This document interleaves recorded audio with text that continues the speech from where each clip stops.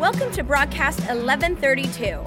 You can join us live every Sunday during our worship experience or at church1132.com.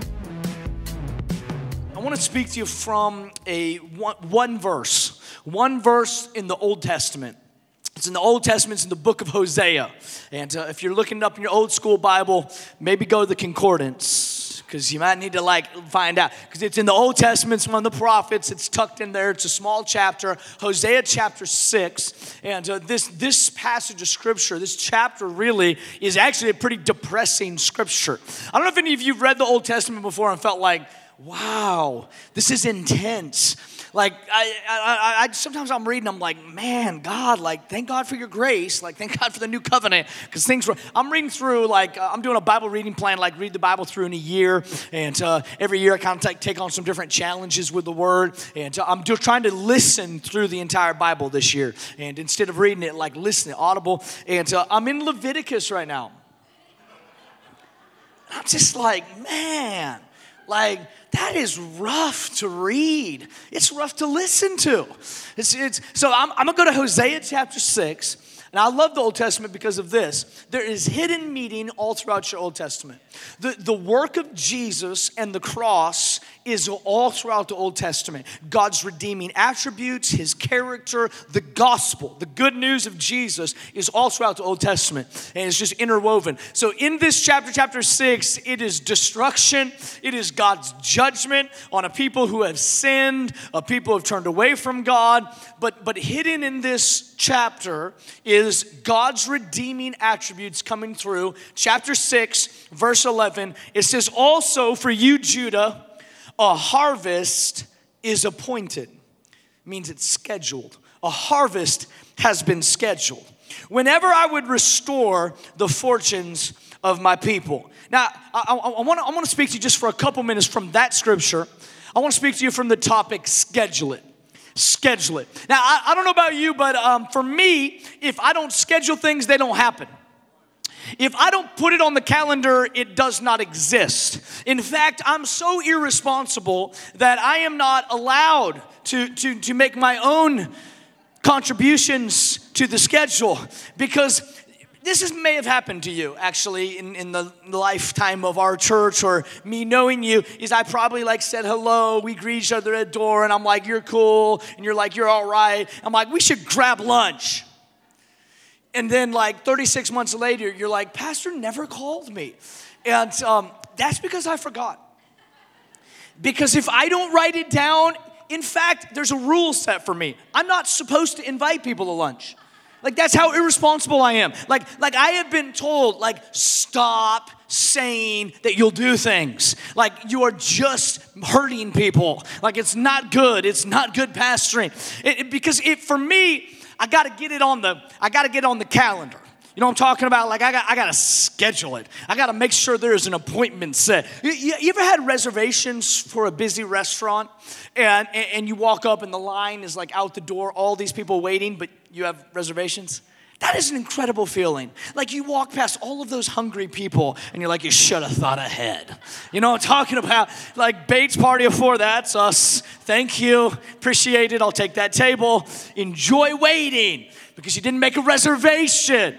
I'm gonna tell you, anybody you enjoy schedules. You know, that's how many hate schedules? You know, I'm talking about some people I don't even like scheduling to raise my hand right now. You're more flowy. You know what I'm talking about? Work starts when you wake up. That's how it works. It's what time you waking up? I don't set an alarm. I wake up when my body's ready to wake up.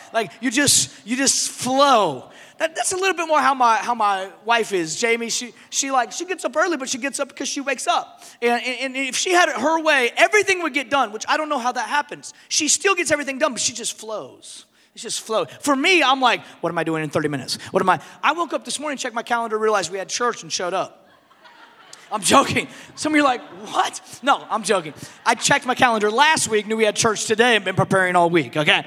So it's important for me to schedule what I'm supposed to do.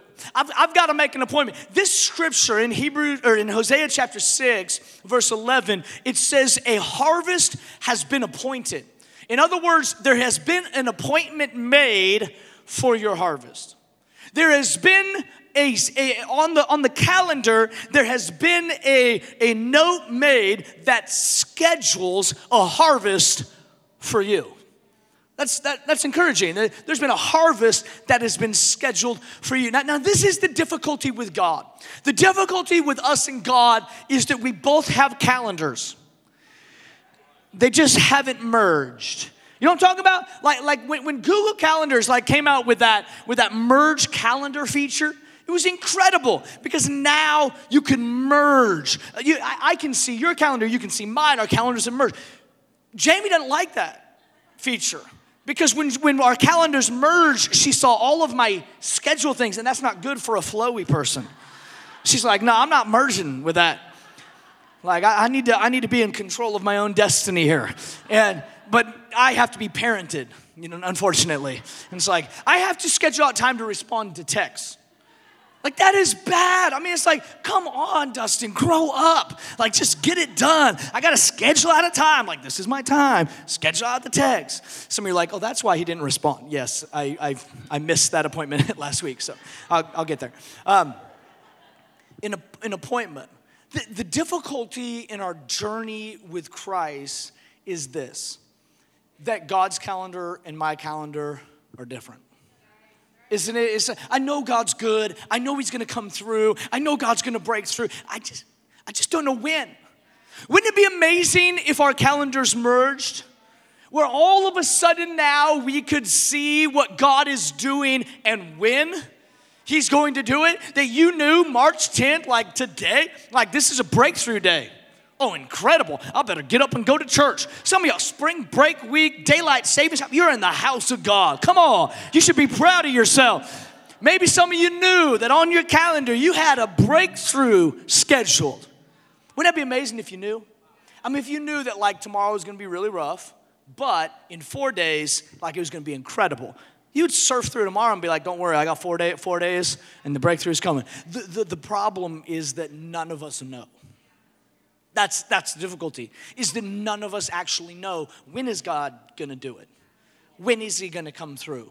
When is he going to break through? When is the healing going to come? When is the deliverance going to happen? When? We don't know because we're on separate calendars. We know he's good. We know his ways are higher than our ways. His thoughts are higher than our thoughts. We know he has the superior calendar. But the difficulty is that our calendars don't mesh and we don't know what is on his calendar. When I was growing up, when I was about 8 years old, I planted a garden with my grandma. And all you gardeners out there, I really respect you. You're amazing. I don't know how you do that. Everything I have dies.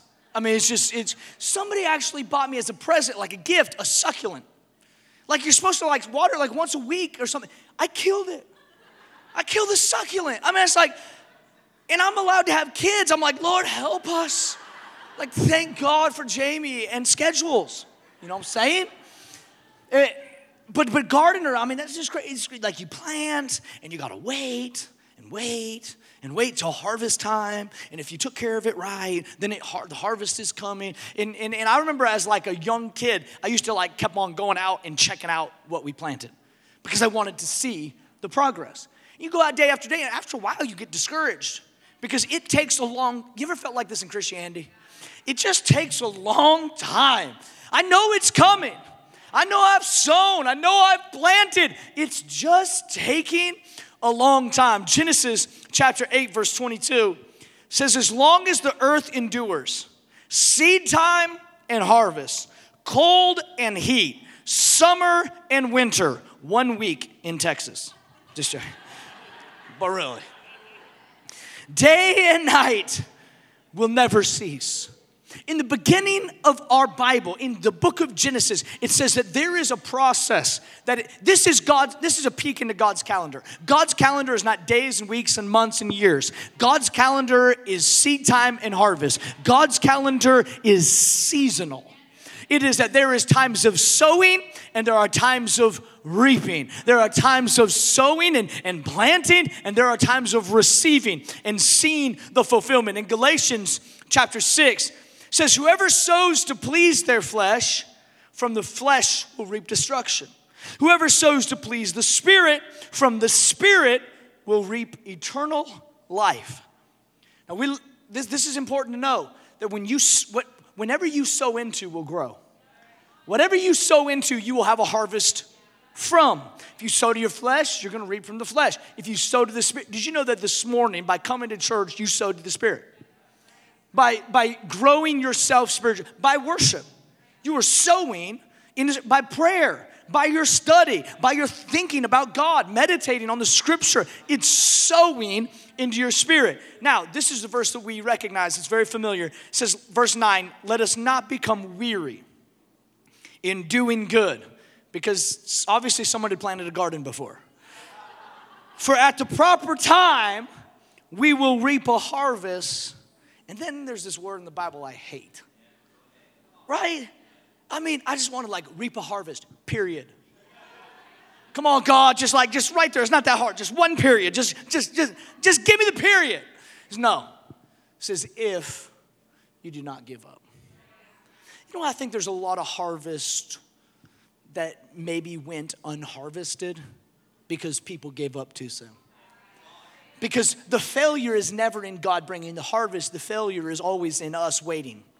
The failure is never in God producing the harvest. The failure is always on our side, that we have grown weary in waiting for what we've sown to be harvested. This is the difficulty, is waiting for what we know God has for us. But this scripture in Hosea chapter 6, verse 11, it says a harvest time has been appointed for you. It's been scheduled for you. And it says specifically that this is to Judah. Judah, a harvest has been scheduled for you. Now, this is one of the messages of my life, is what the name Judah means. Judah means praise. Judah means praise. So you could read it this way. For you praise, a harvest is appointed. Or you could say it this way. For you praise, a harvest is scheduled. Or you could say it this way. A harvest has been scheduled for you because of your praise. Or as a result of your praise, now your harvest has made reservations in your life. That now my harvest is making room for me, and it's been scheduled by God that it is on the way. Praise schedules my harvest. That's what praise does. Praise, when I say, God, you're good, God says, yes, I am. And now I'm going to schedule an opportunity to show you my goodness. We don't praise God because God's insecure. God, you're good. I am. Do you mean it? Say it again if you're serious.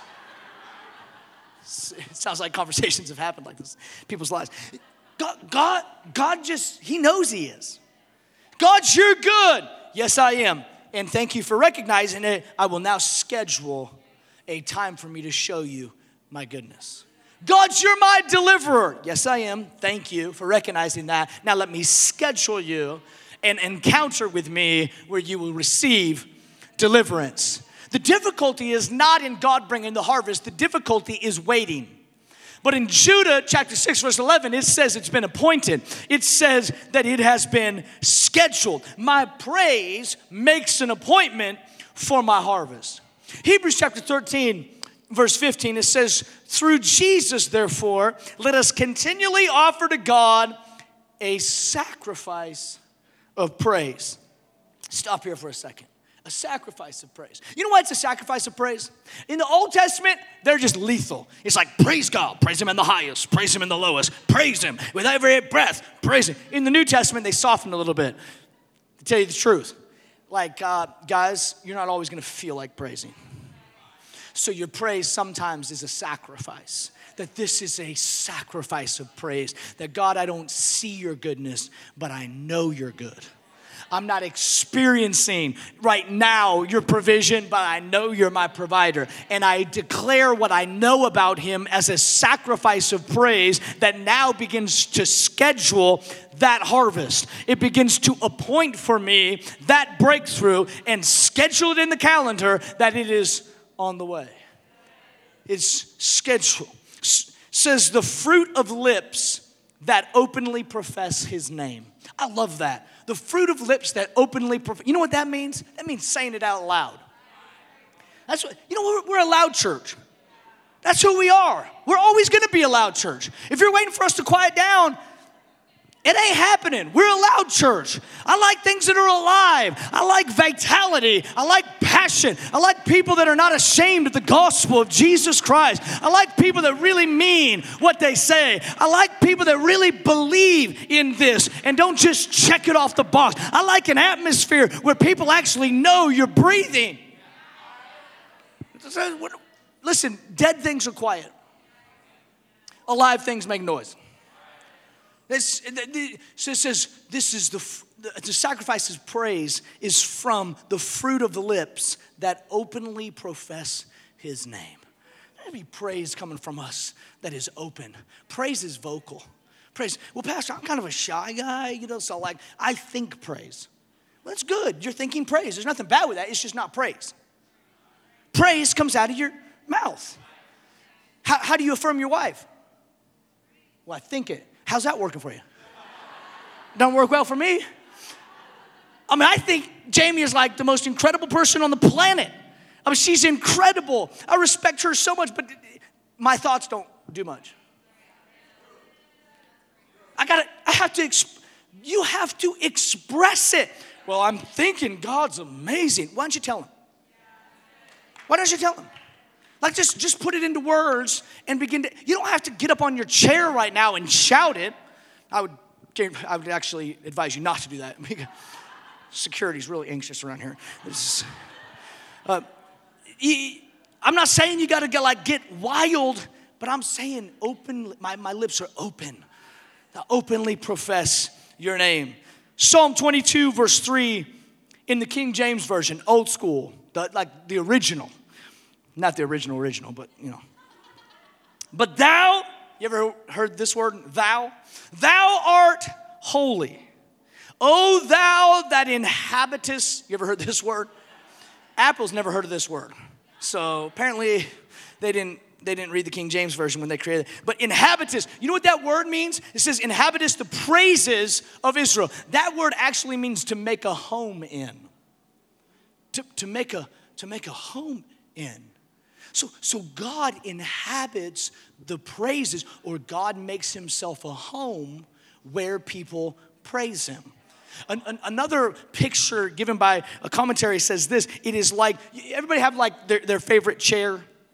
The place that they sit, that's like my spot. I'm very particular about that. I got some of my spots, my place. This afternoon, where we're gonna find you, it's like that spot, right? That spot. Dad's napping chair, that one.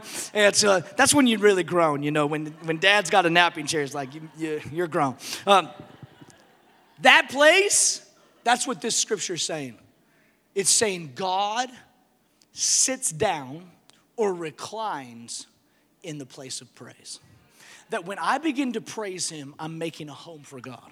I'm moving things out of the way. I'm moving things that are in the way. I'm moving obstacles out of the way so that I can make a home for him. My praise begins to make a space for God in my life. That's what we do every Sunday when we come together. That's what we do in our small group. That's what we do in our community when we praise God, is we begin to make a way so that our prayer is that God would come and sit down in our presence, that God would make this place his home, that there'd be so much praise coming from Church 1132 that God would say, I think I'm going to recline there. I think I might lay down here for a little bit. I think I might chill out here for a little bit. I'm going to make my home in their praise. Praise, it schedules your harvest, but praise also shifts your perspective.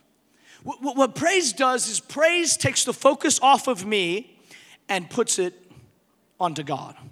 Praise takes my attention off of me and puts it on the attributes of God. I gotta be honest with you, even as I was preparing this message, I was praying and I really felt like this was specifically what God wanted to say today. And I was just seeking the Lord and praying for you. And I felt the Holy Spirit begin to speak to me and convict me, because I've got to say this, but this is the thing with preaching. Some of you guys know this. Before you preach it, God usually has to take you through it. And I realized that I had begun to complain in some areas where I should have been praising. And you know what I found is comparison and criticism usually result in complaining. And where there is complaining, there is no praising. A complainer will never be a praiser. And the Holy Spirit began to convict me. Things that I should be celebrating, I was criticizing. I'm going to tell you this, a critical spirit, some people think that's like a gift of the Spirit. A critical spirit is not a gift of the Spirit, all right? It's like, Pastor, I got the gift. You know what they usually call it? The gift of discernment. It's actually a critical spirit, the spirit of hesitation. That's like, I don't need any of those on my team, any of those on my staff. Like, if you're negative, if you are a can't-do person instead of a can-do person, I don't need you in the room. Literally, I probably shouldn't even say this, but there are some meetings that I don't invite certain people in because I know it's going to be negative. And so, my staff just went so quiet. I'm so sorry. I love y'all. It's just the truth. I know some people, I'm going to tell you this. If I want to dream, Pastor Tyler. I'll bring Pastor Tyler. He's like, Pastor, we can do it. I got faith for it. Let's do it. I'm with you. What do you need from me? I love that. If I'm dreaming, Pastor Tyler's in the room. That's just how it is. Because I need people around that have the faith, that have the positivity to believe. Praise takes someone from a posture of faith. To praise, you have to have a posture of faith. Whenever I give into comparison or criticism, the result is almost always complaining. Do you know when you complain, things get worse? When you praise, God begins to make a way. When I complain, things get worse. When I praise, God begins to make a way. You ever notice anything ever getting better because you complained about it? I'm still trying to figure that out in sports. Although I will say, one time I had an umpire change a call. And that one time it's fueled me for every other complaint. I'm like, yes, that one time. It's like golf. You can go out and play golf and you can just be terrible the entire 18 holes, but there was that one hole that you had a good shot. And that's what you replay in your mind. And that's what gets you going back. It's like, oh yeah, that one shot. Now, if I could do all of my shots like that one shot, which will never happen, but that's what you believe. Can I say it this way? Faith cannot live in negativity. Faith cannot live in negativity. Well, I'm a realist. Well, you be careful that you're not just a doubter. Sometimes doubt hides itself in practicality. Well, I'm just being practical. Yeah, but faith moves us out of practical sometimes. I'm going to tell you, there's some things that I've had to do in my life that were not practical, but I know they were God. Because now I see the harvest, but in the meantime, I didn't. So I had to believe God in faith to step through and to do what he was asking me to do, even when I'm like, that's not practical. I'm a strategist. I'm practical. I like things to line up. But faith sometimes requires you to step out of what feels comfortable and step out of what you can do right now and believe God. Praise shifts your perspective. Psalm 95, verse 2, it says, let us come into his presence with thanksgiving. Let us make a joyful noise. You ever heard a quiet noise? You know, I'm like, oh man, that's such a subtle noise. No, a noise usually is something you just don't have to like lean in to hear. Make a joyful noise. Some of you can't sing, don't worry about it. God said make a joyful noise. All right, just make a noise. Somehow, some way, make a noise. To him with songs of praise. For the Lord is a great God and a great King above all gods. Make a joyful noise to him with songs of praise. You know what you should start doing? Annoying your family with songs of praise. You should start annoying your spouse with praise.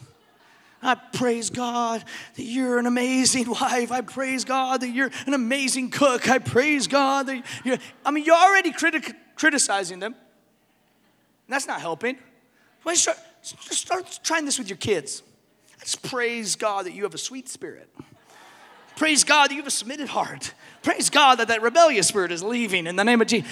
Like you start praising God. You should start running around your house just singing. Just praising God, like literally singing. You should sing praise to God. Just start letting it come out of your mouth, making noise wherever you go, a joyful noise of song. I'm going to tell you this, it beats anything else you're doing. Well, Pastor, I'm like a man. Like, I don't like singing like that. Well, your complaining is awful. So you should start trying something. Is that too much? Sorry. It's like third service, kind of like filter starts to come off. But really, come on, like make a joyful noise. Give God some praise. Begin to lead your home with praise. Begin to lead your family with praise. Begin to lead your circumstance, your situation with praise. Praise, and I love this, praise scares the enemy. It scares it actually does. Praise scares the enemy. In 2 Chronicles, there's a story about King Jehoshaphat, which is going to be the name of our church, third child. Jude, Genesis, and Jehoshaphat. Got him. Be good. And Jehoshaphat like goes out to battle, and this is what the scripture says. 2 Chronicles chapter 20 says, as they begin to sing and praise, the Lord set ambushes for their enemy. As they began to sing and praise, can you imagine going to battle? Front lines of the battle, someone's like, great are you, God. It's like, the enemy's not scared. But while you're praising, the Lord is going and setting ambushes for the enemy behind you. Did you know in the Old Testament when they would go into battle that they would send the praisers before the warriors? Because praise said, God, we don't win unless you go with us. The praisers said, the battle belongs to God. The victory belongs to God. So the praisers say, God, you're faithful. God, you're good. God, you're worthy. God, you're a warrior. God, you're victorious. And when the praisers went, the ambush from the Lord was began to set so that God would guarantee a victory. Praise scares the enemy. Whenever you praise, you engage God's power. When I begin to praise, I begin to engage his power. I begin to get, they call the Holy Spirit the helper. I begin to make him busy when I begin to praise because the helper is up there helping. So he's actually here. He's here helping. And he's like scheduling appointments for you. Breakthrough, deliverance, provision. Yeah, he's scheduling. Because when we come together like this and all across our campus and thousands of people and we begin to praise God, the heavens go crazy. Scheduling breakthrough. Because for you, Judah, a harvest is appointed. For your praise, a harvest is scheduled. And when you begin to praise, the enemy gets nervous because the enemy knows when you praise God, you are activating his power. When I begin to praise him, I'm saying, God, I can't do it on my own. I need you. And so when I begin to praise him, I say, God, you're fighting this battle for me. And God says, oh, that's right, I am. And begins to work. You know how most of us fight? We fight it ourselves. Fight, strain, work, collapse, on the verge of defeat. God, help us. Let me give you an alternative. Before you fight, before you're exhausted, before you're burnt out, before you lose your cool, before you almost lose your salvation, if you believe you can lose it, leave that up to debate. Before any of that, God, you're faithful. God, you're my banner. God, you're my provider. You're my wisdom. You're my strength. God, your kindness reaches to 1,000 generations. God, your faithfulness reaches beyond. God, your love endures. Like that kind of praise. Let me give you a scripture. Psalm 63, verse 1 says, you, God, are my God. Earnestly I seek you. I thirst for you. My whole being longs for you. I'm going to tell you this right now. This is what a man of God looks like. This is what anybody looks like. But I just want to say this specifically for the men because sometimes men have this pride thing that doesn't let them be desperate. But I'm going to tell you this. This is what a man. This is written by King David. He says, I thirst for you. My whole being longs for you. In a dry, parched land where there is no water, I've seen you in the sanctuary and beheld your power and your glory. Because your love is better than life, my lips will glorify you. Pause. My lips will glorify you. This is not like your lips are so amazing. They glorify God. you're some of you are like, well, I really worked on it. Yeah, I know, but your lips glorify God by saying something, by talking, by praise. The way my lips glorify God is by me saying something. I'm really a spiritual thinker. Stop just thinking and start saying. Watch what happens. It's not for us, it's for you. Watch what happens when you begin to praise God. It says, I will praise you as long as I live. And in your name, I will lift up my hands. I love that. We're coming into a place like this. People are like, why do people lift their hands? Well, there's a lot of different reasons, but one of the reasons is because the Bible says, I will praise your name and I will lift up my hands. Why do you lift up your name? Why do you lift up your hands at a sporting event? Somebody scores. Yeah! Like, why do you do that? You're so passionate. It's making me feel uncomfortable. Nobody says that. In fact, like, we try to make people feel comfortable, like in church. And honestly, we do it. I tell our staff to do it, but it drives me crazy. Like, we'll say it even, we've said it even today. If you feel comfortable, lift your hands. We were at a hockey game, like, years ago. Jamie and I went to this hockey game. Someone gave us free tickets. Now I know why they gave it to us. We went there, was like 14 people in the stands. And an overzealous announcer that really wanted us to cheer for the team that was losing by like 7. Stand up on your feet. Get up on your feet now. We're going to L-E-T-S-G-O, let's. And I'm like, shut up. Like, we're looking at each other like, this is so, there's not that many people here. Like, he must be talking straight to us. Like, he's telling us to, like, no shame. It's crazy that we got to come in the house of God and, like, just tiptoe around people. Just be careful. And we don't want to make you feel uncomfortable. That's not our heart. But we lift our hands because he's worthy. Out of reverence, out of awe, out of surrender.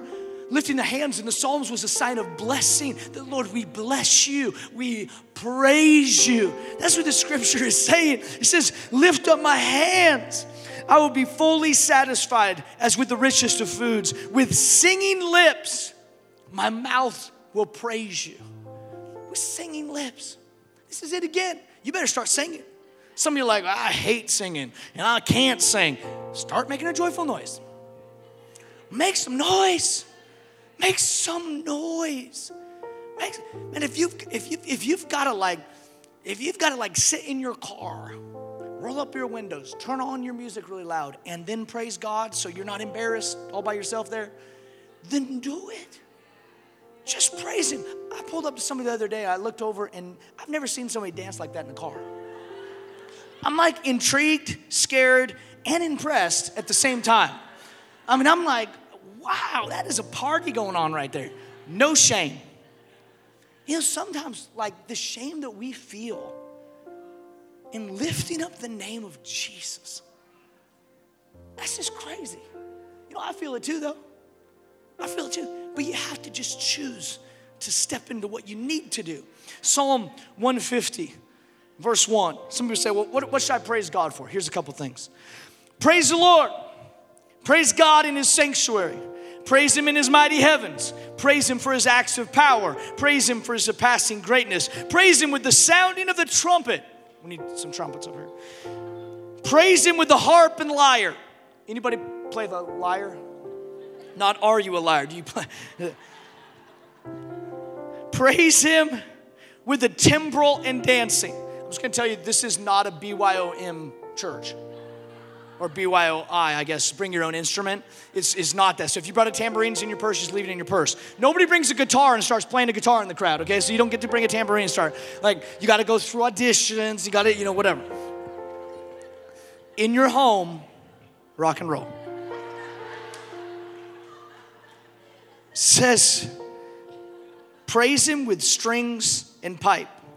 For all the young ones in there, that's like actually playing a pipe, not smoking.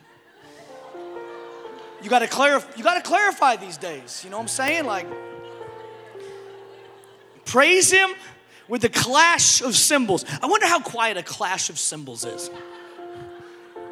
It's like, clash. And then just because I think like God knew that there'd be all kinds of religion in the church, They said, praise him with resounding cymbals. Let's just throw it out there again. The clash of cymbals, noise. Use whatever you have to make some noise to praise God. Let everything that has breath praise the Lord. Praise the Lord.